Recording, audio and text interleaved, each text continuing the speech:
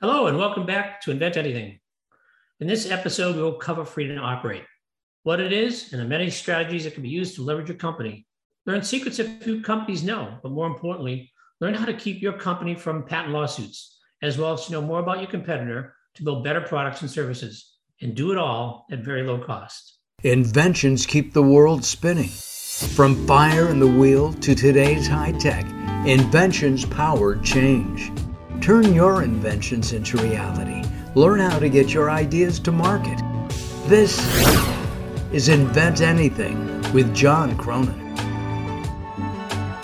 Today, we'll actually cover 6 topics. The first topic is, what is freedom to operate anyway? And what types or levels of reviews are there? The second topic is, what else should you consider if there is an FTO risk? What if it's a real problem? The third topic is, things that you can do if there is FTO risk.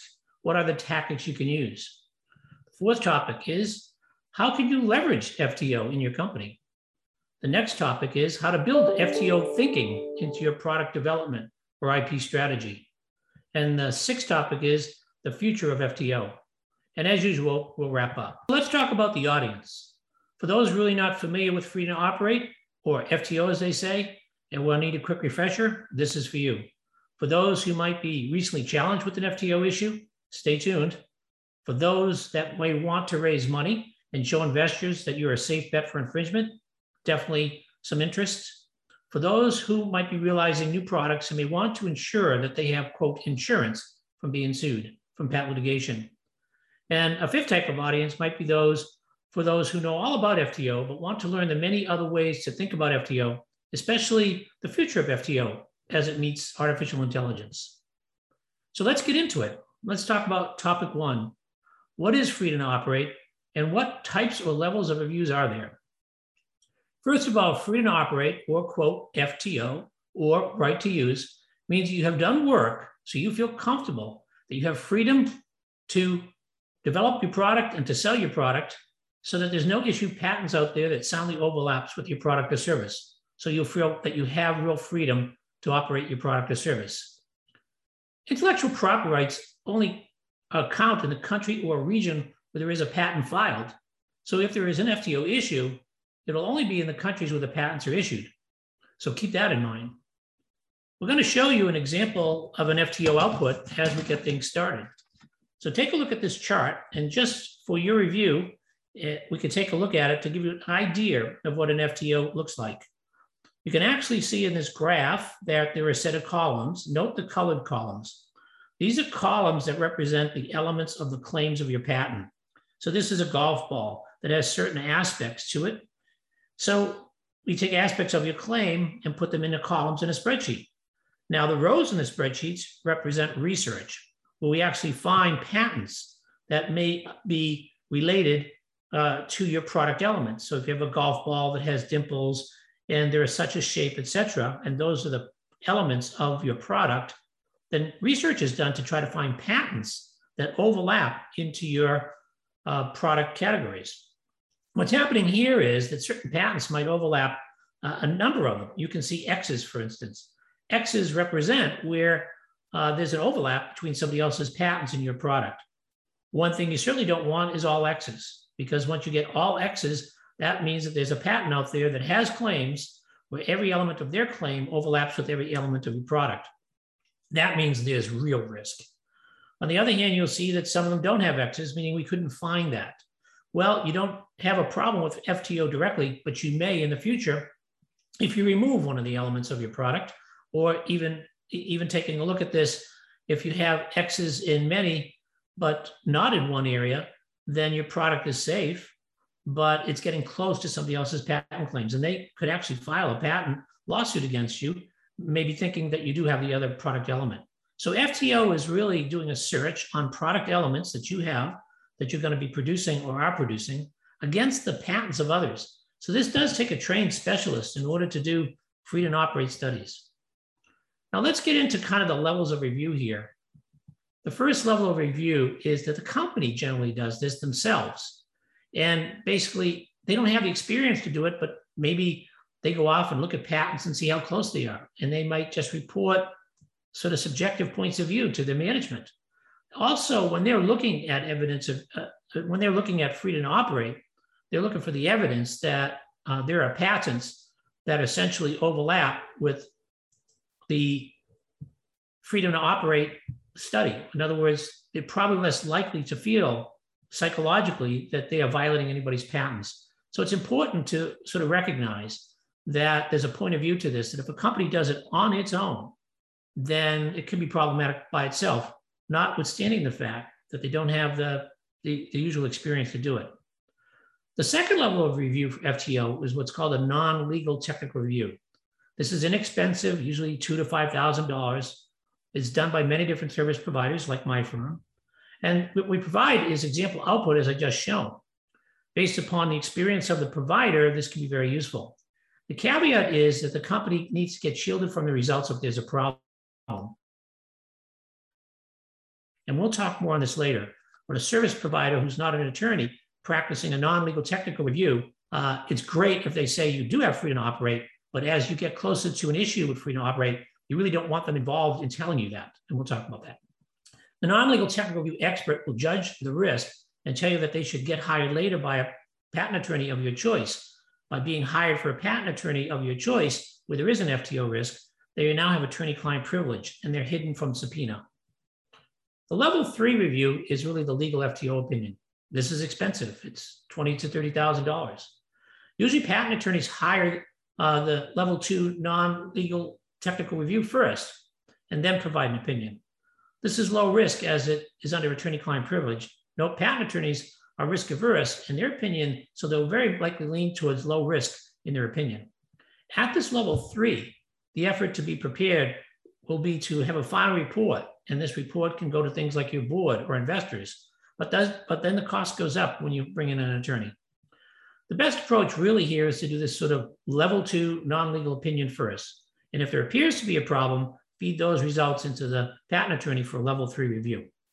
So this legal review, usually $20,000 to $30,000, is pretty expensive. So it makes a lot of sense to do the non-legal review first. Coming up next, to see what we'll do when there is FTO risk, and simply if you have FTO risk, that may be a problem. What should you do? You're listening to Invent Anything with John Cronin. Be sure to visit us at inventanything.net. There's information, articles, and more.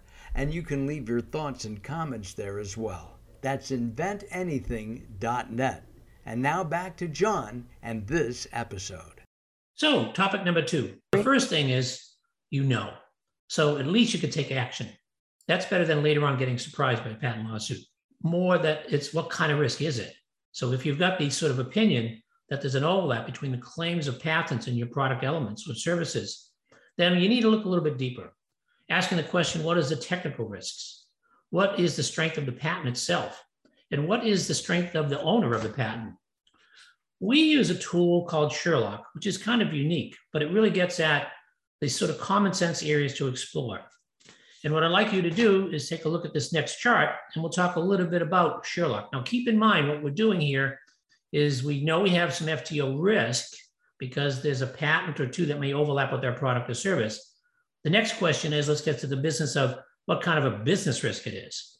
So you can see in the slide that from a technical risk, you're asking the question, how many times is this claim used in your product? So for instance, the claim could cover the entire product as itself. Well, that's a big risk. So if you have a very simple product where every element of the product overlaps with the patent claims, that's a real risk. But let's just say you have a more complicated product, like a cell phone or some complex machine. And let's just say some parts of the machine are covered by a patent. We'll talk about this later, but by overlapping just some of the features of your product to the patent claims means that there's probably less risk. The next thing is a patent strength. Well, what happens if there's very little life left to the patent? So there's not as much risk. A lot of times patents are very strong. They have a lot of citations, meaning that other companies cite them, meaning that they're very valuable to the industry. So if you have patents that are valuable to the industry that you are worried about, then it's more problematic for you because it's likely that the owners of those patents will be more encouraged to have a patent lawsuit. Also note that has the patent been litigated? If the patent has been litigated and won, now you've got a real problem, because if the patent hasn't been litigated yet, there's a lot that people might decide not to do to litigate against you. The other thing, it has the patent had a re-exam, because if it has, it's more likely to be stronger than if it hasn't. And also, many times patents have a number of family members. So there could be all sorts of other patents related to the patent that you're worried about that could come to play in a patent lawsuit. I'm always surprised when we talk to people about freedom to operate when there's a real issue, that they leave out one of the most important aspects of the holder of those patents. You see, what happens if the company that has the patents operates in the exact same space of you? Well, they're more likely to want to sue you to kick you out of the space or to get royalties. If they're not even in the space, then chances are they might not even be following your products, like a university. Also, when you have competitors that are directly competing with you head to head with the same product, now they're even more probably encouraged to sue you. What about the company size? Is it small? Is it large? Does it have deep pockets? Because if the company is small, it's very likely that they probably won't sue you because it costs a lot of money. And then does the company have, quote, litigation experience? Do you see them in the paper where they're suing people? So tools like Sherlock or other just basic considerations allows you to look at the technical risk, the patent risk, and the company risk. But really what we're doing here is taking all of that in account, plus the FTO analysis itself, and assessing the overall risk. But this is still done subjectively. Worst case, a company is litigious, it has money, the patent is strong, and it sits right in your competitive product space. So that's a very serious position to be in. Note that FTO really addresses things that can be risks, but now with litigation and patent strength has issues, but there's a year or two left and the technical overlap is small, you may decide not to do anything. So as usual, seek expert advice when you're in doubt.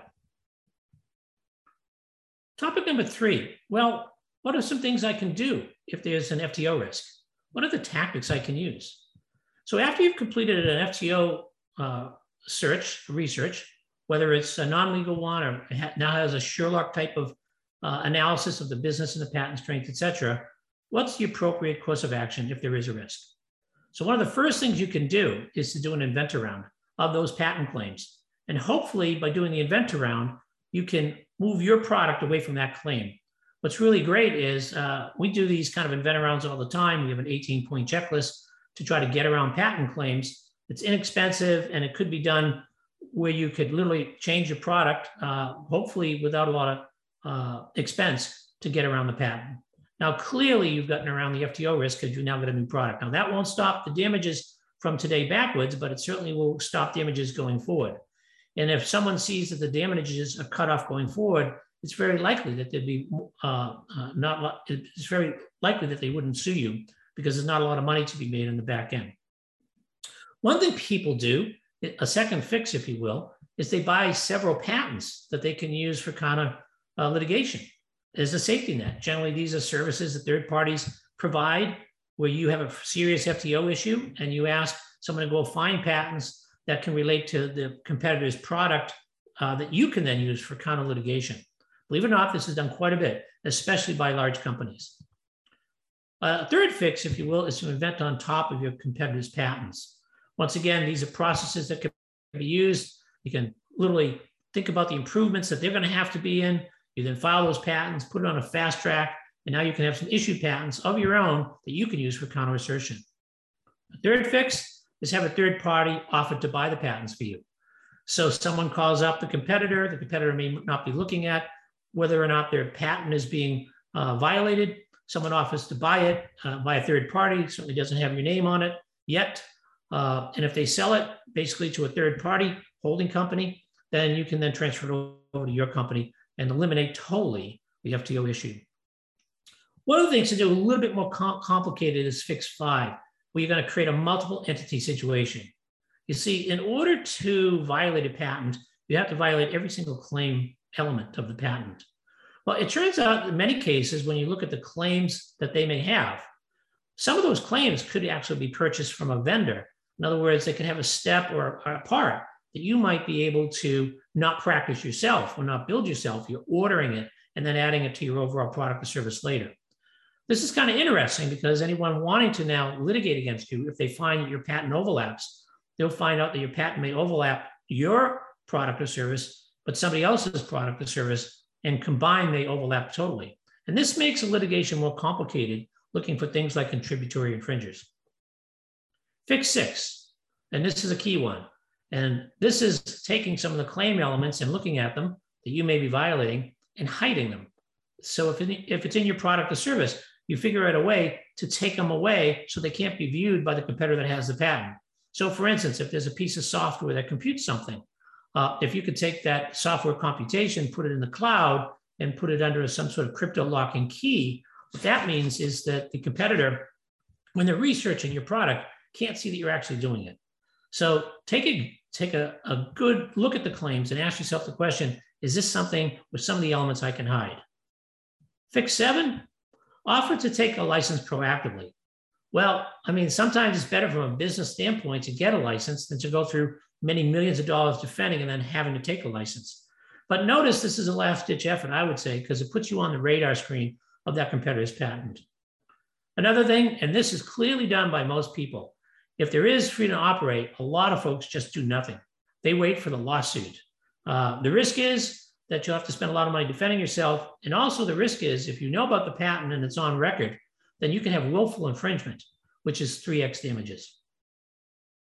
Coming up, I'm going to talk about how to leverage you and the company with this FTO news, specifically how do you build better product and services. And who knows, maybe in the future, FTO can be automated and maybe even minimize the need for patents themselves. You're listening to Invent Anything with John Cronin. Be sure to visit us at inventanything.net. There's information, articles, and more. And you can leave your thoughts and comments there as well. That's inventanything.net.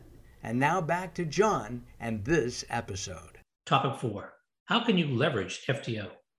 In FTO research and tactics, if you have responses, but you can do these proactively, and also leverage your FTO, meaning through the FTO research and deploying some of these tactics we talked about, you can have responses to what you do and be proactive to leverage, knowing that you have FTO. So that's one of the things. If you can start applying the tactics right away, at least you can get some leverage rather than wait to be sued. A good thing to do is to do the FTO before product launch. Report to the board or investors. This shows thorough preparation of an owner or an executive. It's a great thing to do to have a freedom to operate study prior to taking on money, for instance. One of the things you should know is you should continue to do the FTO study routinely for the next 18 months, because if you hadn't found patents yet, some patents can lay open. So if you just announce a product, you have about 18 months before you can see all the patents that have been laid open from that time, because the penalty time in the patent office is about 18 months. One of the things you can do is modify all your outgoing information to not teach how, because absolutely that's how people find you. They literally find your product or service that's either in your website or product specification. Very rarely do they tear your product apart, but some do. But if you can modify the outgoing information, what you can do is you can make it harder for them to find that their patents are overlapping with your product. One of the things you can do to leverage FTO is you can market directly in the competitor's market without fear. So if you have a good FTO clearance, then you can be very bullish in the market to compete on things like cost and all the other things and not worry about patent suits. One of the things that we can do is sort of to learn from the FTO what others are doing. But what a great way to understand what the competitors are doing by looking at their patents related to your product. And you can carefully look at these differences that you see and ask yourself the question, how can we be innovative like that? So it's useful to know where their patents are from a competitive standpoint. One of the things we find is continually staying away from patents of others through the FTO research is a very healthy product development process. One of the things we also talked about is from the FTO, you can learn how to patent in front of or on top of competitors, giving you great trading cards. But actually, when you learn to patent in front of or on top of competitors' patents, you're really creating new product ideas. One of the things is you can use this FTO as a strategy by creating competitive product or services that circumnavigate around other patents. And finally, one of the things you can do to leverage FTO is that good FTO efforts help to reduce willful infringement if it comes to finding out that you were wrong. Because if you've done freedom to operate and as an executive, you were convinced that you had freedom to operate, if you ever brought into court with a patent litigation by showing the judge that you had done an appropriate business response by getting opinions that you weren't infringing, the best thing is that now it probably would likely be less willful damages. Willful damages can be up to 3x. So at least a small cost FTO with a reasonable output is great insurance against 3x willful. So let's move on now and talk about topic number 5, how to build FTO thinking into your product development or IP strategy. FTO is just one of the many IP tactics that we've talked about, but this tactic clearly is one that helps reduce risk. FTO can be done iteratively in product design as a tool for product design. It's a best practice to build and learning on others. It allows you to understand the ideas of others and their patents, which you could then sort of think about and add to improve to your thinking of your own product development. It should be noted here that non-practicing entities, those are companies that have patents that don't have products so they can't get countersued, can actually go to your website and product descriptions to find patents that they can litigate. Believe me, there are companies that will look at your product or service and then strip them down, and then they'll go find patents to buy, and then they'll use those patents to come and litigate against you. These are some of the things that NPEs do. So FTO thinking, that will help you on your website because you eliminate the teachings of the how. So it'll be harder for a non-practicing entity to know exactly what you're doing. It should also be noted, that competitors may also be using FTO on your patents. So it would be worth inventing around and on top of your own patents because you can expand your portfolio. So maybe their FTO that they've done later on, as they improve their product, they can bump into your new patents. You can patent incremental inventions. Initially, that's done to stop copycats, but by patenting incremental inventions, even on top of their products, can help you give a position. And this, once again, goes to lowering risk because it helps you with freedom to operate, especially giving you trading cards. FTO studies can be done very specifically like that Excel chart I showed you, where your product elements are in columns and you search for patents in the rows to see the overlap where those X's are. But you can broaden the study and you can do an IP landscape, which is more general of a value chain and building around the product and build out kind of a white space. So when you're developing products, if you're developing in the white space, that's another way of making sure that you're developing with freedom to operate in mind. Once you get good at FTO, freedom to operate research, you'll be able to do a lot of things like do the reverse, which is called evidence of use, which we'll talk about in our next podcast. Evidence of use, for instance, is you having patents and trying to find others who are violating your patents. So getting good at FTO will allow you to be really good at the reverse as well. FTO expertise in a business acts almost like a virus in the sense that once you start getting good at one IP practice, it starts to make you want to be better at other practices. So now using the practice of using prior art for product design, or understanding competitors' direction for product design, or directing new inventions based on product design. So when we start to think about all those things that we can do to build FTO thinking in your product development or IP strategy, certainly there is a lot. Now let's talk about the last topic, topic 6, the future of FTO. I've been thinking a lot about how artificial intelligence has been impacting the space of intellectual property for years, and FTO certainly is one of those. Once FTO is done, you need to watch the patents that are being laid open, as I mentioned before. Well, this can be done very expensively by hiring somebody to do it over and over again. But there are technologies where you can use web crawlers and chaser technology that can be doing this where you get a report every week. So we have a particular chaser that we've developed to chase FTO. So likewise, you could build a web crawler to essentially look at this every week or every month. Then there's software that I showed you like Sherlock that can be used to kind of automate the FTO risk. So all the things I mentioned that we could do in Sherlock, like the technical risk, or the patent risk, or the company risk, can all be web crawlers and they can be chased. What's really good about this is that many times small companies don't have a lot of products, so it doesn't take much. But for large companies that have very, complex products, this might be a thing to do. Product design software also using AI could be used in FTO. So sort of think about it. Imagine a CAD system that allows you to design some sort of apparatus in the CAD system itself. As you start to add product components, it could add up costs.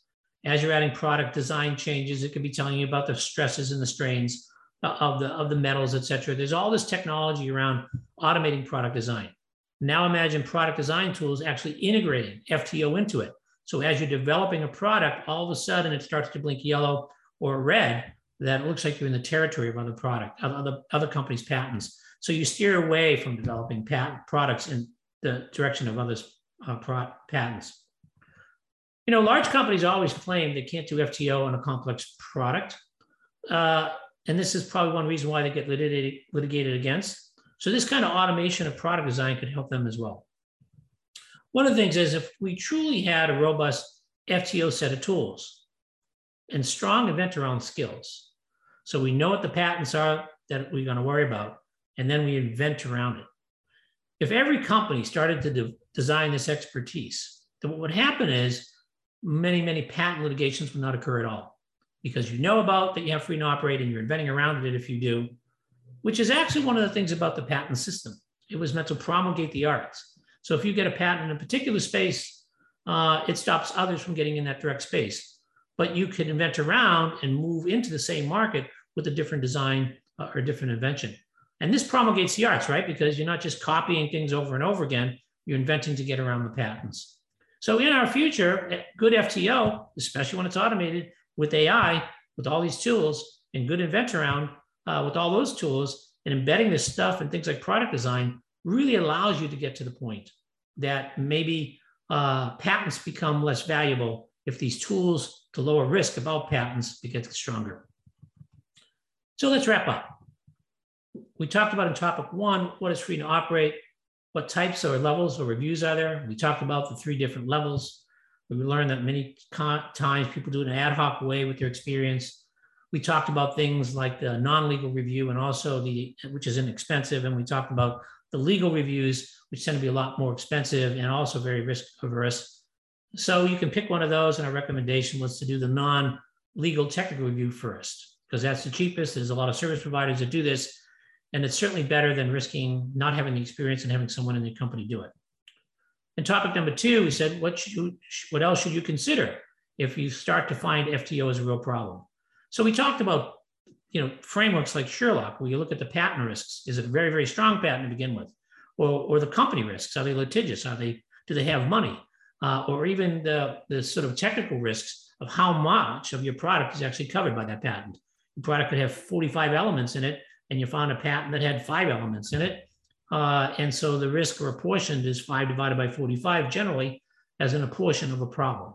So ask yourself, what things can you really consider on top of the sort of basic kind of spreadsheet, your product claims against others' patents, and assessing that risk. In topic number 3, we talked about things you can do if there's an FTO risk, some of these tactics or fixes, as I mentioned. I think we had 8 or 9 of these fixes. We discussed a number of them, from inventing around, buying patents for kind of litigation, having third party buy patents, or even hiding claim elements, or making it difficult for our competitors or MPEs to size up a lawsuit. This is only a limited podcast. We have dozens and dozens of these risk-reducing tactics, but just to mention a few in topic number 3. In topic number 4, we asked the question, well, now that I got FTO done and I'm doing all this stuff, how can I leverage it? Well, we discussed many things you could do to leverage the FTO work. One of the best things is to let the board know there's comfort that you're not violating patents, or let the investors know that you're free and clear from litigation, particularly if you're trying to raise money. We discussed how you can actually win in the market if you knew you had total freedom to operate. And we also talked about how to know from freedom to operate the IP position of others, and then use that for product design, which led to the next topic, topic 5. How do you build FTO thinking into your podcast development or IP strategy? We discussed that although FTO processes really is just an IP tactic to reduce risk, it's also great for product design and also great for MPE defense.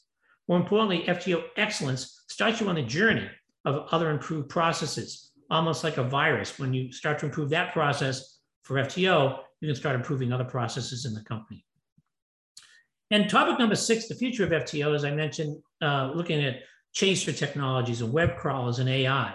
But the future of FTO thinking is that the more you can add sort of AI to figure out if you're designing products that have issues with freedom to operate, that's good. If you get really good at inventing around, that's good. If you can assess risk with Sherlock type platforms, that's really good. And if you start to use AI in an automated way with strong inventor rounds, all of a sudden you get to the point that, maybe patents won't become as much of a problem. It's the balance. It's the opposite side of this problem, because very strong patents litigated, you might lose a lot of money and potentially get kicked out of a market. But the other balance is that it's really up to you, because good FTO searching with all these other tools allows you to be free and clear of the FTO, of the risk of getting patents. So why not do an FTO to ensure that you're out of the risk? And please remember, subscribe to our podcast if you like us, and come join us on our blog, Invent Anything.